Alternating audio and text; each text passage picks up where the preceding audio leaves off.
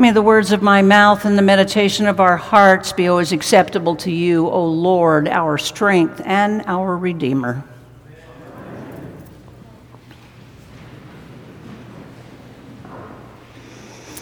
So today is the fifth Sunday in Lent, if you are keeping track. Next week is Palm Sunday, and we will begin Holy Week. But for today, Jesus has stopped in Bethany on the outskirts of Jerusalem.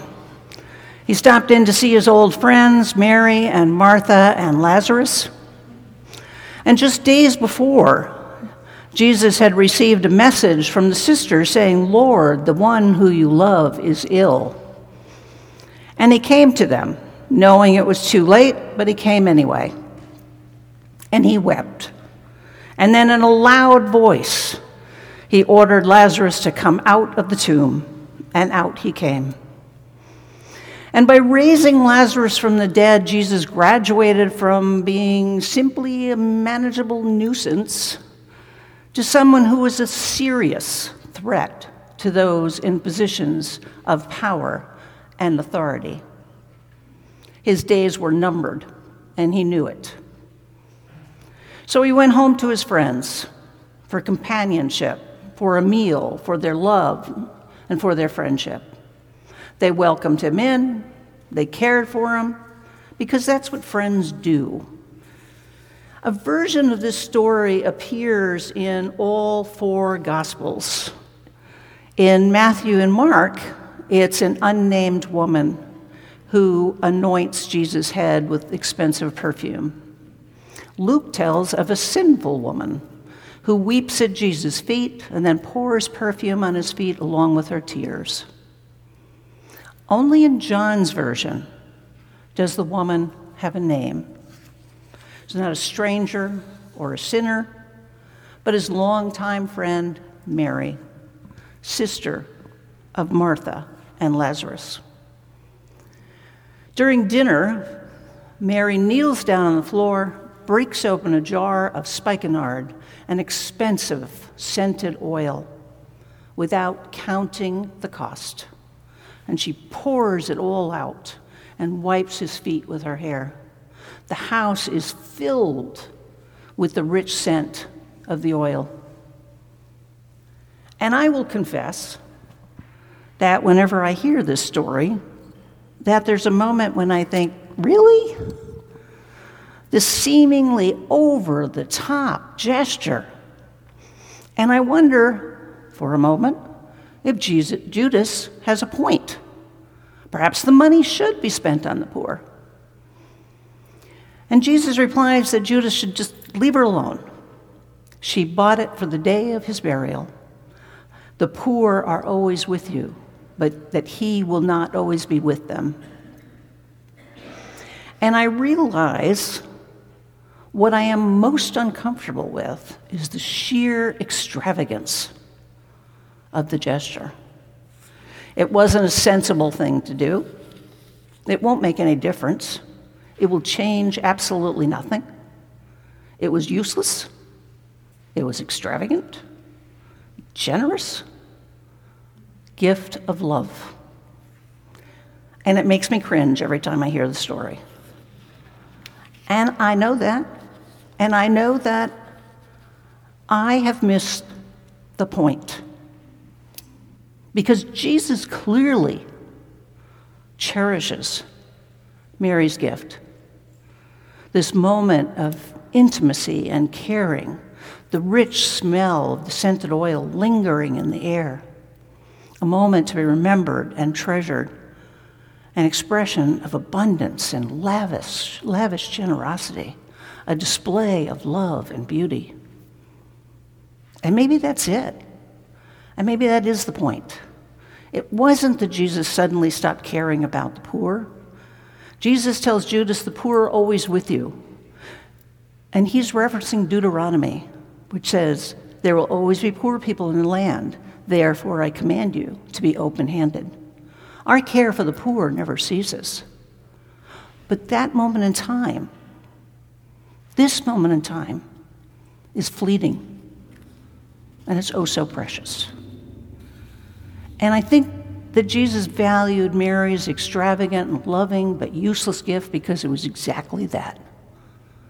A beautiful, loving, but essentially useless gesture. A gesture that comforted and gave respite to a man who knows he will never see his friends again. As one writer put it, even as death looms, Mary chooses to share what is heartbreakingly fragile and fleeting, a fragrance, a sensory gift, an experience of beauty. In anointing Jesus, she is declaring that the stench of death will not have the last word in our lives, that the last word will belong to the sweet and sacred fragrance of love. And as I wrote down those words, I thought of the times when the so-called useless gesture is what inspires us, giving us courage and strength in the face of hardship, pain, sorrow. The cellist who played the heartbreakingly beautiful Adagio in G, playing it in the ruined buildings in the midst of the siege of Sarajevo. And we will hear that same piece of music played here next week, a fitting beginning for Holy Week. And in the first year of COVID, when the virus was ravaging the world and we were in lockdown and schools were closed, businesses were shut down, our lives placed on hold, virtually overnight we all became Zoom experts. Death toll was staggering. We saw images of medical staff overwhelmed and exhausted on our nightly news. But we would also see images of people cheering and clapping from their windows and their balconies in cities around the country, cheering for the medical personnel at their changes of shift. Musicians played on their balconies, and choirs recorded beautiful music using Zoom. And dancers would dance on their rooftops or patios and in the streets. And even now in Ukraine, there's music in the bomb shelters, and the symphonic orchestra still plays. All useless gestures that changed nothing. The bombs continued to fall in Sarajevo. The virus continued to wreak havoc. There's still war in Ukraine. And yet,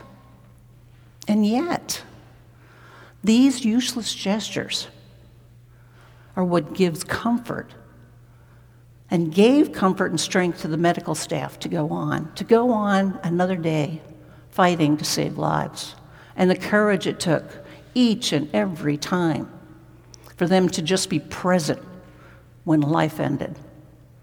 The music and the dancers lifted our spirits, giving us the gift of hope and beauty, while each of us struggled in our own way. The cellist in Sarajevo continued to play even as he was threatened by snipers. His bravery and inspiration to his fellow citizens who were just trying to survive. His useless gesture helped a city beaten down by hunger and fear to hold on and live for another day as they waited for peace to come. These useless gestures, these small moments of beauty and grace are what sustains us when all is going wrong in our lives or in our world. All of us have those moments of despair or pain when we too need comfort and hope. And what helps us are those moments of grace and of joy, the useless gesture offered in love, a smile, a hug, a phone call. That is what we remember. That is what we hold on to. It's not the practical or logical acts, as helpful as they might be. It's the useless gestures that lift our spirits and give us hope, and they give us comfort. And that is what we see between Mary and Jesus, an offering of love, an offering that I believe sustained Jesus as he faces the pain and suffering of death on a cross. But before that happens, Jesus will gather his disciples together one last time in another room at another table, tying a towel around his waist and washing his disciples' feet. And he gives a new commandment, to love one another as I have loved you. Some of the disciples will argue with Jesus. Others are just not quite sure what's going on. And a few will watch Jesus washing their feet, and they will remember. They will remember another dinner and another table. And Mary bending over and washing Jesus' feet with the fragrant oils as she lived out his last commandment, to love one another as we are so loved. The time is short. Holy Week, with all its pain and sorrow, is almost on us. But for this moment, this precious moment, we still have Jesus with us. And we have this moment in time. How will we choose to spend it? Will we choose to be practical and logical, holding on to our dignity at all costs?